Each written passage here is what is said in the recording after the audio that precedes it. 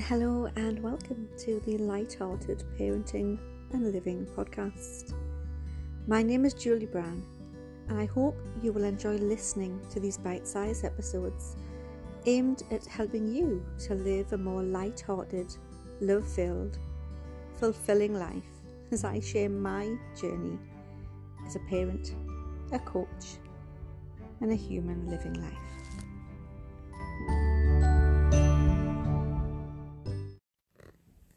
Hi everybody. This episode of this podcast is how to live a light-hearted life when you're feeling quite down, when you're feeling quite stressed, when you're feeling quite anxious. And is it actually possible to live more light-heartedly and feel down, stressed or anxious? My answer to that is yes, it really is. And the way I look at this is, our living a light-hearted life is set by our intention.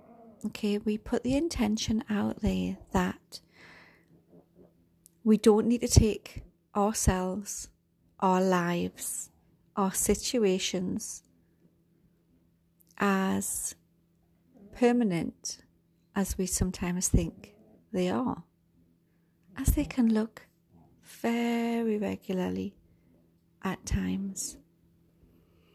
So we can have periods of feeling quite down, feeling quite demotivated, feeling as though anything we do is not really good enough.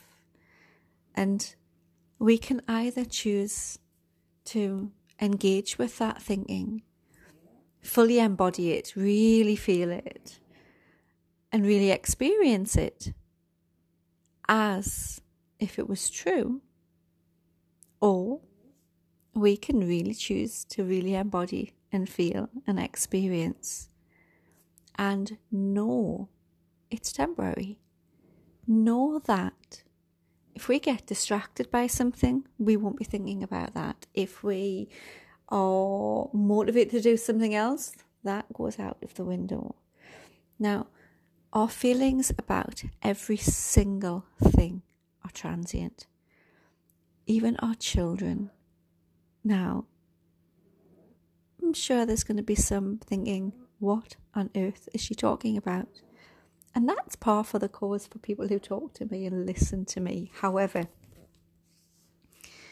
even when we think about our children,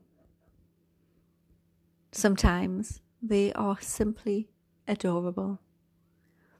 Sometimes they are getting on every last one of our nerves. Sometimes they are just a breeze and a pleasure to be around. And sometimes we need to have a break 5 minutes.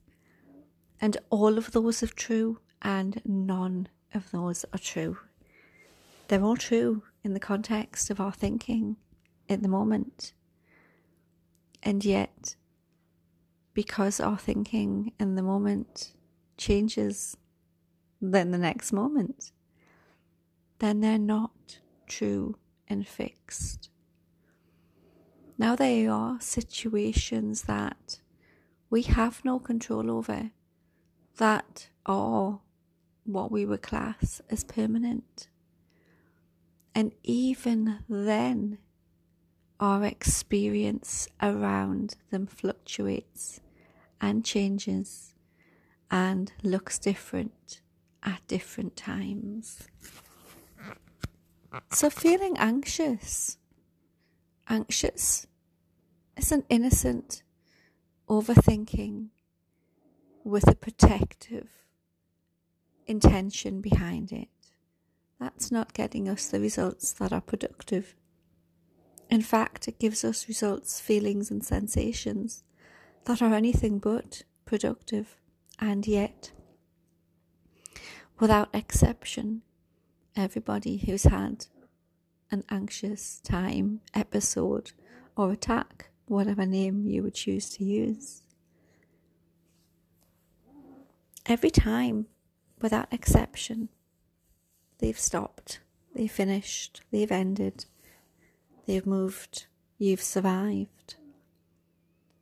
And it's possible, truly possible, to be feeling and experiencing all of those sensations and laugh at the absurdity of a situation. To lightheartedly know that while this feels horrible at the moment, my thinking's got confused.